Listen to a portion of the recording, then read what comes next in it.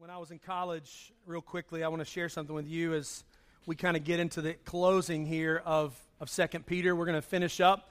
Some of you are probably thinking, yes, finally, we're going to study something other than 1st or 2nd Peter. You're right, we are, all right?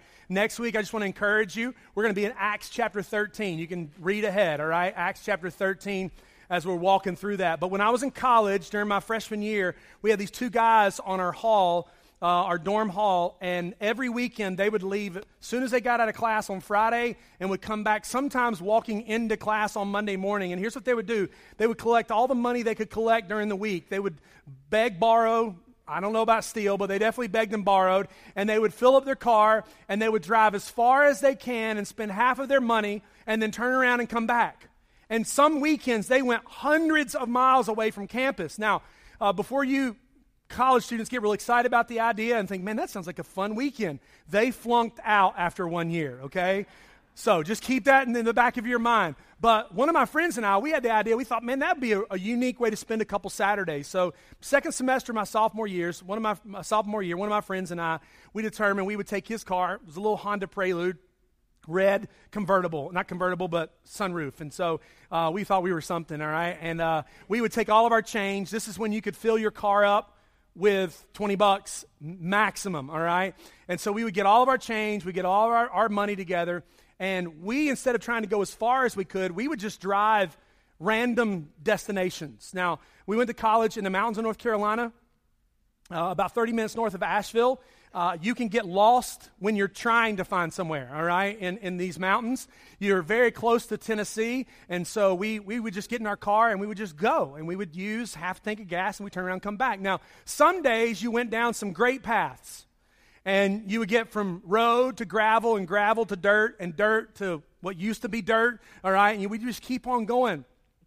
And we keep going on these random pathways. We had no idea. This was pre-GPS. Students, you could not figure it out based on pulling out your phone. You were stuck, all right? And there were times when we'd have to turn around at a dead end. It was just a college thing that we enjoyed doing. One of the most adventurous moments came when we were sitting on this hillside looking out over a farm, and the elderly gentleman that we assumed owned the farm started to approach us, and we thought, this is not going to turn out real well. And we're on his property. So we started talking, and we just shared what we were doing. We weren't doing anything wrong, anything bad. And he said, well, why don't you and your friend there, why don't y'all join us for dinner? So we went and joined this random guy for dinner out in the mountains of, I don't even know what state we were in at this point. Tennessee, North Carolina, Virginia, somewhere up in the mountain areas. And we just roamed. We wandered. Peter is trying to warn the church, don't roam. Don't wander. Don't just go down any spiritual path that presents itself, and be careful, especially even so the teaching inside the church. Now this is something for us to make sure we understand. 2 Peter is not written to say, hey church, watch what the world is teaching. 2 Peter's saying, hey, watch what the church is teaching. Watch what you're hearing inside sermons, inside of nowadays podcasts or blogs or sermons or books. Because every one of those paths, every one of those teachers, every one of those pastors, every one of those sermons, every one of those books will take you to a destination. It will lead you to a path. And what we've been examining is how to prevent ourselves from wandering down paths that are dead ends. How do we prevent ourselves from wandering down paths that at the end we say, how did I end up here? And some of you are along one of those paths right now. Spiritually. You've been wandering a spiritual path. You've been pursuing certain teachings, and you find yourself in this room this morning saying, it's not ended up where I expected. So we've been examining for 8 weeks 1,000 words. 1,000 words we've been examining for 8 weeks, and we've examined several things, and I want us to review quickly where we've been so that we all can walk out of here together somewhat on the same page. One of the questions that we've asked numerous times to you over the 8 weeks, we've asked it different ways, posed it different ways, a little bit different language, but it comes down to this. If I follow the teaching of a particular pastor, a professor, a mentor, a leader, we must be wise enough, we must be honest enough to ask this question. Where does the message or messenger ultimately lead you? Where does the message or the messenger ultimately lead you? The teaching that you're listening to. And here's what's been challenging about 2 Peter. Those of you who are teachers here in the church or you teach other people, if you're honest, these 3 chapters of 2 Peter have made you challenge and examine yourself. There's probably few more difficult chapters and books to teach to as a pastor, because it calls you as a pastor to self-examine. Where am I leading you? Am I leading you to Jesus Christ? Am I leading you to an abundance of Scripture? Am I leading you to those teachings? Where does the message ultimately lead you? Every teacher, every preacher, every professor, every facilitator, every blog writer is leading you a direction. Where will that ultimately take you? If you follow it to its end, where will it lead you? Then we spent 2 weeks unpacking how to differentiate between an authentic teacher and a counterfeit teaching. And where do those teachings lead us? And we compared a list from 2 Peter chapter 1 versus 2 Peter chapter 2. And on the left side of the screen this morning is from 2 Peter chapter 1. If we follow authentic teaching, here's what it produces: virtue, knowledge, self-control, steadfastness, godliness, brotherly affection, love. Now I want you to listen up, because you got to vote on something here in just a minute. Counterfeit teaching produces, if we follow it to where it leads, lack of authority, arrogance, uncontrollable desire for pleasure, selfishness, greed, and anger. How many of you in this room, if you don't have children, you can still vote, or you might have children one day. How many of you want to raise your children according to 2 Peter chapter 1, verse 5 through 7? Raise your hand. Some of you just don't participate in church. You're just poor sports, really. It's just a hand, all right? Because according to this, I'm a little scared. How many of you want to raise your children according to 2 Peter chapter 2? Counterfeit teaching, because there's about half of you in the room to raise your hand. It's a little scary. See, there's nobody. We don't want that for our children, and we should not desire that either for our own personal spiritual growth. And Peter says, listen, you've got to examine where the leader's taking you, where the message is taking you, where the teaching is taking you. And is it producing in the people that are following knowledge, self-control, steadfastness, godliness, brotherly affection, love? Or are they without authority, selfish, greedy, angry people? That's the difference. That's where these things will lead if we follow them all the way to their end. And then he comes to a distinct calling in chapter 3 to examine those that were mocking the teaching of specifically the return of Jesus Christ. This is a theme throughout all of chapter 3, even into this morning. That the return of Christ was a teaching that Jesus Christ had promised his return, had not yet returned, has still not yet returned for his second coming. And so those would mock, those would ridicule and say he missed it. And 2 Peter chapter 3 verse 9 says, the Lord is not slow to fulfill his promise, as some count slowness. He is patient toward you, not wishing that any should perish, but that all should reach repentance. And 2 weeks ago, we examined this, that God is not slow. He is patiently waiting that all should turn to him. And this, we said, is an invitation. This is an invitation for you and for me to go while we're waiting upon his return, to go and to share the message of Jesus Christ. And what we began to see 2 weeks ago is how right teaching and right doctrine, right theology begins to intertwine itself with right living. You see, there's an importance here of building healthy doctrine, healthy teaching, healthy understanding of Scripture, because it influences our daily lives. And so now we come to the closing 5 verses. Chapter 3, verse 14 through 18. Then, therefore, beloved, since you are waiting for these, be diligent to be found by him without spot or blemish and at peace. Count the patience of our Lord as salvation, just as our beloved brother Paul also wrote to you according to the wisdom given him, as he does in all these letters when he speaks in them of these matters. There are some things in them that are hard to understand, which the ignorant and unstable twist to their own destruction, as they do other scriptures.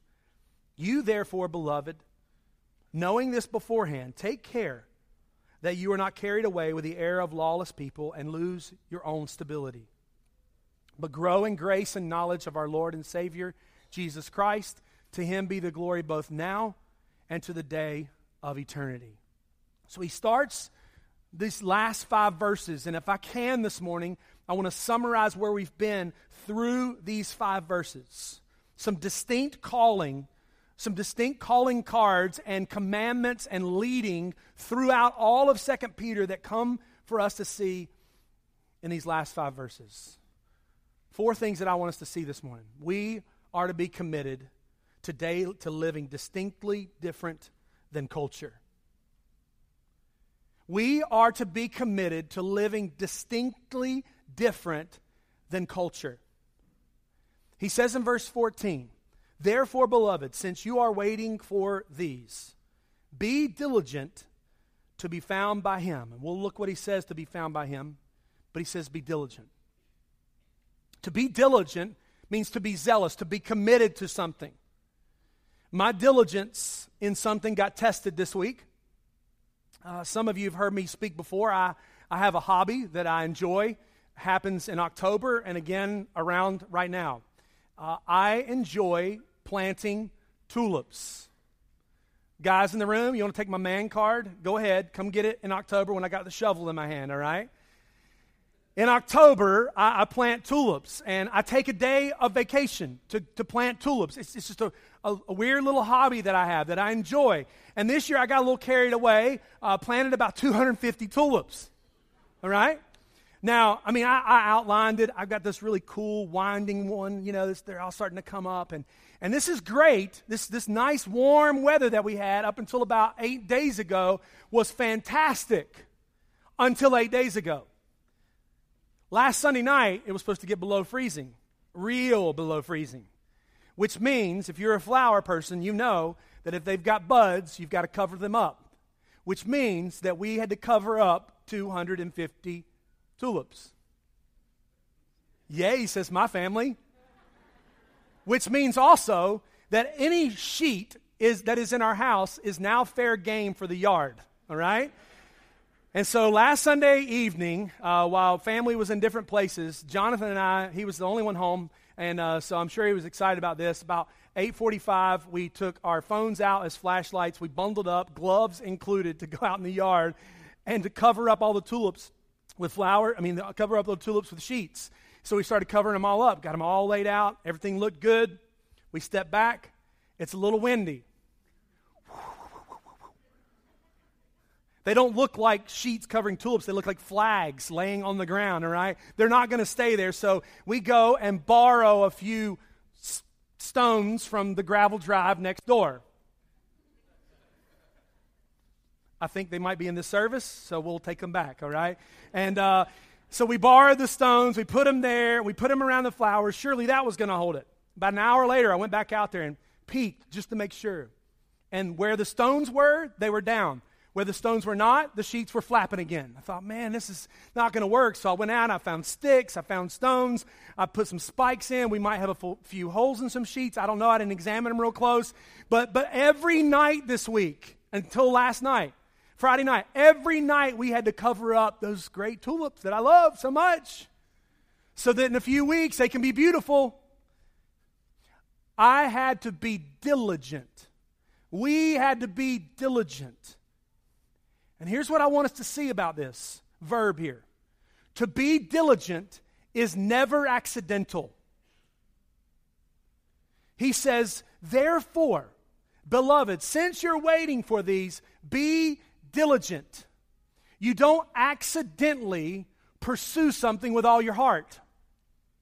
You don't trip into spiritual devotion one morning and say, oh, I've got it all figured out because I just accidentally opened to this page and this happened. No, it is diligence. It is a commitment, he's saying. Be diligent to what?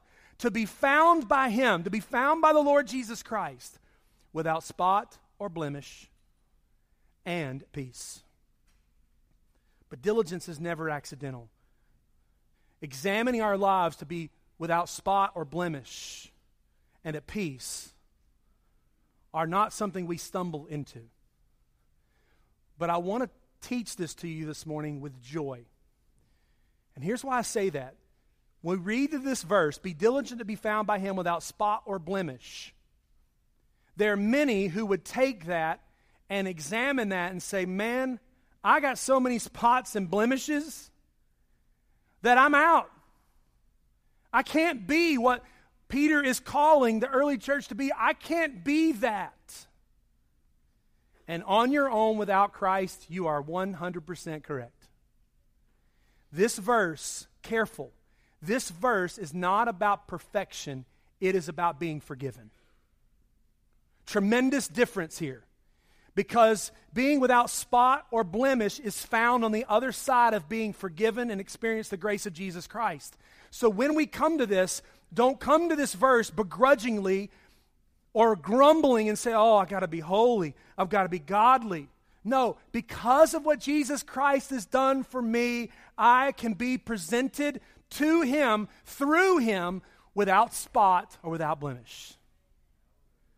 And you and I cannot do it on our own.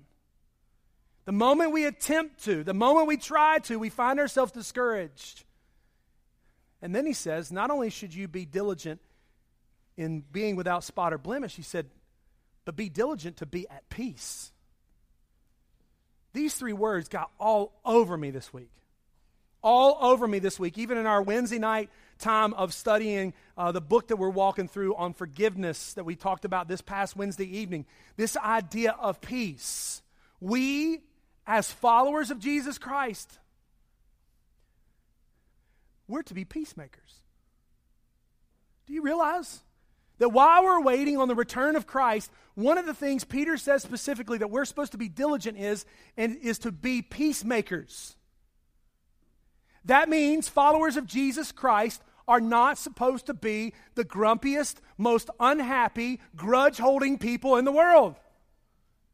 We are to be the opposite. We are to be reconcilers. We are to be peacemakers. Believers should never be known to speak lies, spewing anger. But on the other hand, speaking truth and bringing peace. Be diligent. We are called to be committed to being distinctly different than this culture. As I've said before, it's not optional equipment. It's a calling that's been placed upon our lives. Are you grasping this morning, that all of this is beginning to come together, that if we are going to effectively teach and preach the gospel of Jesus Christ, it must be built on reconciliation and peace. A world that is broken and sinful will not buy that we have the peace of Jesus Christ that passes all understanding, but we can't get along with each other as believers. They're not looking to see what we do in this room. They're looking to see how we live outside of it.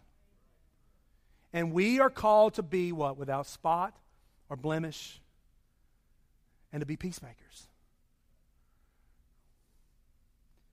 We are also committed, because of this, we are to be committed to sharing the gospel in our communities. Verse 15 is intriguing because he says, and count the patience of the Lord as salvation. Count the patience of the Lord as salvation. Count the patience of God. He's waiting. He's not yet sent Jesus Christ to return, as we've seen, to bring destruction and renewal to this earth, new heavens and new earth. Count his patience as salvation, as a gift. It's giving you and I more time to share the gospel of Jesus Christ. Without, as we face trials and we face difficulties, we are still given the joy of the Lord's salvation in our lives. One of the habits that we have, we've done somewhat consistently, not all the time in our home. We kind of go through spells where we do good at this and spells that we don't.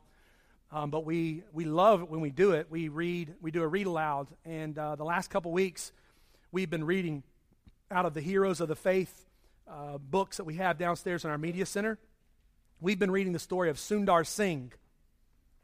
Besides my family, anybody else heard of Sundar Singh? Anybody? All right, there's a couple. You don't raise your hand like that. All right, Karen, you can raise your hand up, all right? There's a couple families, all right, in the room. Sundar Singh. Sundar Singh lived around the 1900s, and he was a believer. At 16 years old, he came to Christ. I'm going to give you a little background here. At 16 years old, Sundar came to Christ. in a Hindu culture. When he came to Christ, it was such a dangerous decision that his family at first just pushed him away. When he came back to try to gain acceptance with his family as a follower of Jesus Christ, they poisoned him before he left, before they kicked him out of the village trying to kill him. At 16 years old, this young man begins to grow in his faith and his understanding of the Lord, and so he feels called to go to the most remote regions of this area of the world and to share the gospel of Jesus Christ. Now, when I say remote, he is trekking from one area of the country over parts of the Himalayan mountains, which are just a tad bit larger than the Blue Ridge, just in case you know, and they're snow-covered all year long. He's called to go over the mountain ridges into communities and into villages that have never seen or experienced a believer in Jesus Christ. So he goes. Barefooted. This is not one of those crazy stories that your grandfather would tell you. I walked to school barefooted back and forth in the snow. This is real, all right? Barefooted, he would cross the Himalayan mountains with a robe that he would have on in his New Testament. And would go across into these regions. None of them wanted him there. He never got a warm welcome. He never got, oh, wow, it's Sundar. We've been waiting for him to come across the mountain pass. And every spring, he would head across the mountain. And every end of fall, he would head back. And during all those seasons, he would share the gospel with people. At one point, because of his desire to fast and follow the teachings of the Lord Jesus Christ, he went into a forest for 40 days. And because he was gone so long, they held his funeral. He was dead. According to them, this guy would never make it out of the forest without eating for 40 days and 40 nights. And so they held his funeral. He comes back to town and represents himself and says, hey, here I am. And they go, no, you were dead. We had your funeral. Even the bishop from out of town came in to speak at your funeral. It was a good funeral. Problem is, you're not dead. They threw him in dungeons. They threw him in old wells, abandoned, with other people who had been persecuted for their faith. And he kept crossing. And he kept crossing. And he kept going across this vast Himalayan mountain region to share the gospel of Jesus Christ, to share that Jesus Christ had come to this earth, had lived a perfect life, that had died for his sinfulness, and that people could repent, turn their lives to Jesus Christ, submit themselves to them, and he would save them and deliver, just as we're reading today, his great and precious promises, but also the hope for all eternity. Sundar would continue to share and preach that message, because he considered that every day that he had, he took as a gift. The patience of the Lord was a gift of salvation. It was an opportunity for him to keep going. Now, why do I go to great lengths to share this with you? One, because I was convicted as I was listening and preparing for today. Sundar Singh spent his entire life going to the most difficult places of the world that had never heard the gospel of Jesus Christ. He crossed mountain ranges to share with people that he never met about the hope in Jesus Christ. In 2017, all we have to do is cross the street. And I'm not asking you, church, to go to the Himalayas. I'm not asking you to go to India. I'm not asking you to communicate with people that you've never met. I'm asking you to go to people that you declare you love, that do not trust in Jesus as their Savior, that without a trust in Jesus Christ will spend eternity in hell. They're your relatives. They're your coworkers. In a few weeks, you may invite them to church, and they might come, and that would be incredible. We'll have 4 services that weekend, 1 on Saturday night, 3 on Sunday. They may come to Easter with you. They may come back to Christmas with you, and they may listen to me preach, but they're going to watch you live. They may come and listen to me preach and see us sing and see us rejoice, but they're going to watch how you walk through suffering. They may come twice a year and say, wow, that was great. Thanks for inviting me. But you can invite them into your lives every single day. And you don't have to cross with Sundar to the outermost regions of the world to preach the gospel. And they're not waiting for a preacher to tell them about Jesus. They're waiting for somebody that they know and love to communicate with them what has changed their lives. Jesus Christ. And we are to be committed to sharing the grace of Jesus Christ. There's other things here. We're to be committed to remaining on guard. As if we needed one more reminder from Peter about remaining on guard. He says it again in verse 16 and 17. He says, as he does, referring to Paul in all his letters, when he speaks to them in these matters, there are some things in them that are hard to understand, which the ignorant and unstable twist in their own destruction, as they do other scriptures. You, therefore, beloved, knowing this beforehand, take care. Be careful that you are not carried away with the error of lawless people, and you lose your own stability. We're committed to living distinctly different lives. We are to be committed to sharing the gospel of Jesus Christ. We are committed to remaining on guard every single day. Keep your eyes open. Ask honest, hard questions of what we are each listening to. And be bold enough to ask, where, if I follow this teaching, where's it going to lead me?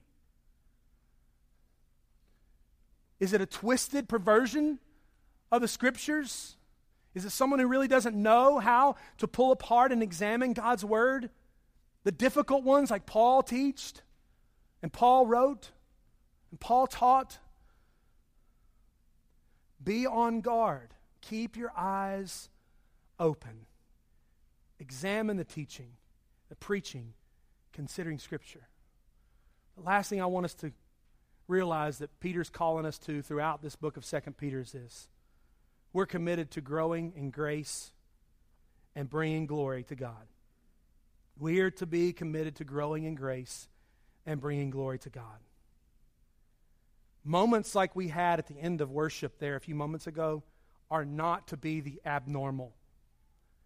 They are to be the everyday.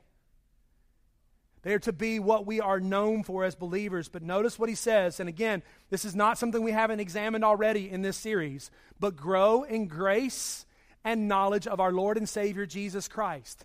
You've got to keep being diligent. You've got to keep on growing. You've got to keep on gaining understanding. It doesn't stop. Where you are today can't be where you are a year from now. Continue to grow in grace and knowledge of our Lord and Savior Jesus Christ. And give glory to God. Give glory to God. To honor the Lord, to lift high His name, to not point back to ourselves and say, look what we have done, but to look back and say, look what God has done. Every day is an opportunity to experience the beautiful gift of God's grace and His forgiveness. And for that, we give glory. Another pastor said this way, when is God to be glorified? Today and every day of eternity. So let's begin now.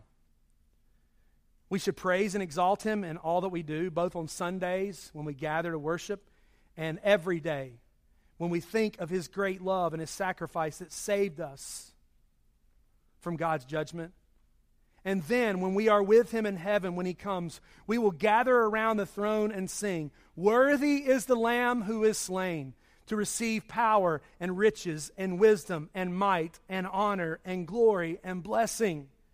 Glorify Him both now and every day for all eternity. God is worthy of our praise. God is worthy of our placing glory and giving it to Him, saying, you are worthy.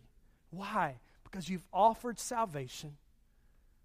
You've offered your word to grow, to teach, and we must be committed to living distinctly different lives than culture. We must be committed to sharing the gospel in our community. We must be committed to remain on guard, and we must be committed to grow in grace and bring glory to God. So to bring this all to a conclusion this morning, I want to ask you two questions. Where is the teaching that you're listening to. In church and out of church. Include that, please. The books that you're reading, fiction, nonfiction, the blogs that you're reading, the newspaper journals, the newspaper articles, the online articles that you have delivered every morning. Where are they leading you? Love, virtue, self-control, steadfastness, godliness, love, brotherly affection. Where are those teachings leading you? Examine that honestly, with wisdom. The other question is, who do you need to invite into your life to see Jesus? Notice I did not say, who do you need to invite to church? Now, they may come to church, and that would be fantastic. But the greater challenge, see, that's an easy challenge. Come to church, go sit with somebody, I'll see you later, have a great day. Did you like it? Great, awesome, see you next year. No, I'm asking you to invite them into your life. For them to see you on your good days, on your bad days, when you suffer, when you go through joyful moments, inviting them into your life, being committed to living distinctly different, being committed to sharing the gospel, being committed to remain on guard, being committed to give glory to God. Who do you need to invite into your life that you already have a relationship with? That already watches you, that already looks to you? And invite them to say, imitate me, as Paul said, as I imitate Christ.